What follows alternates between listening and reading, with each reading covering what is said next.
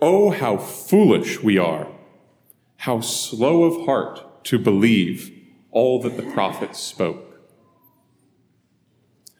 The Christian life is about being able to see reality as it is, about recognizing the truth of who God is and who we are, about seeing the Lord in all and through all as the cause of all. How often we fall short in this.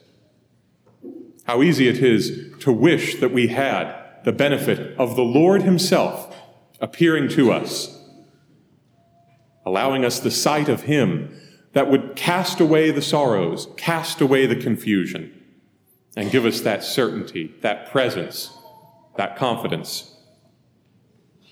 The gospel today gives us a certain consolation. These two disciples literally had the risen Lord walking right next to them, and they had no idea. Their sight was so clouded, their eyes so downcast with sorrow, that they could not recognize their friend, their Savior. There's a profound truth here. Sorrow and suffering obscure our vision. They distort our sense of reality. The horizon narrows. The world gets smaller. Others become harder to recognize. Loss, grief, disappointment can settle like a smothering blanket on a muggy day. The disciples had just suffered a shattering setback, the scandal of the cross. But there are also these confused reports that something has happened at the tomb. But these reports are something that their bruised hearts cannot quite bring them to believe. Jesus appears to them on the way, on the road. But it's not merely to show them his risen body. Perhaps that's why their eyes were prevented from recognizing him at first. Jesus shows himself to them in the same way that he shows himself to all of us. In the same way he teaches all of us. Because he wants to teach his disciples. He wants to teach us to learn how to believe, to learn how to see with the eyes of faith, to learn how to see God in our sorrow, in our sufferings, with eyes downcast. Then, beginning with Moses and all the prophets, he interpreted to them what referred to him in all the scriptures. Do you remember what we heard in the first reading about the death of David? All of Scripture, especially in the Old Testament, is a catalog of God's engagement with humanity, of his providential plan to draw us back to friendship with him, to restore us to this communion with him. And at the same time, it's a catalog of sorrow, of frustration, of exile, of mourning, of disappointment.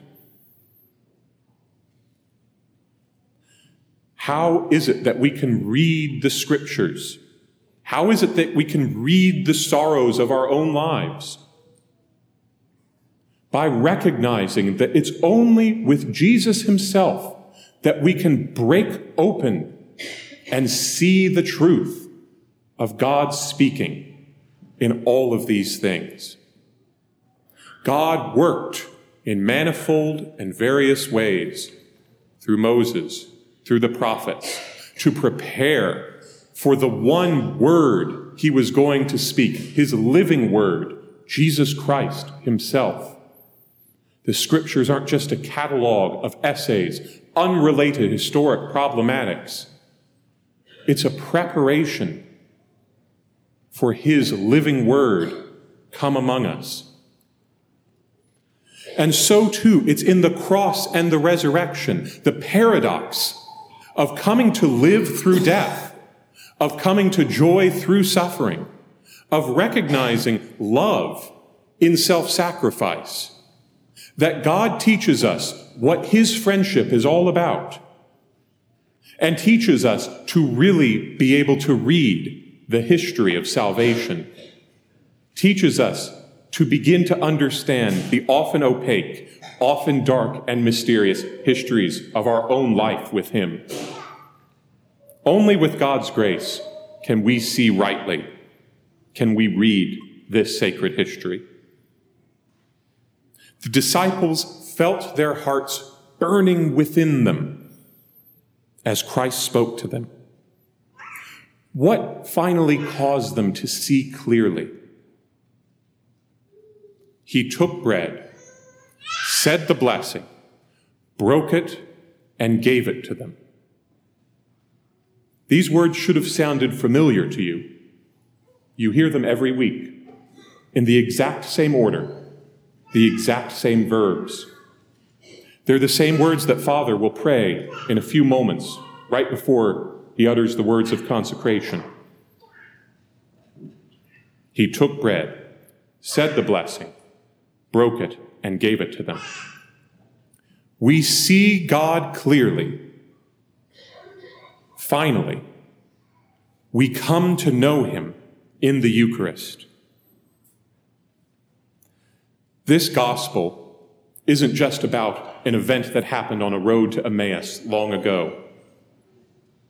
It's God's answer of how, in the midst of our sorrow, with our eyes downcast, we might come to know him. It's an account of the Mass. The Word broken open and explained. Bread blessed, broken, and given. It's where we draw close to Christ, where we see him most clearly, where we receive him under our roof as a friend, and where we pray, stay with us a bit longer. May we do so today, receiving him worthily and well, with hearts burning within us.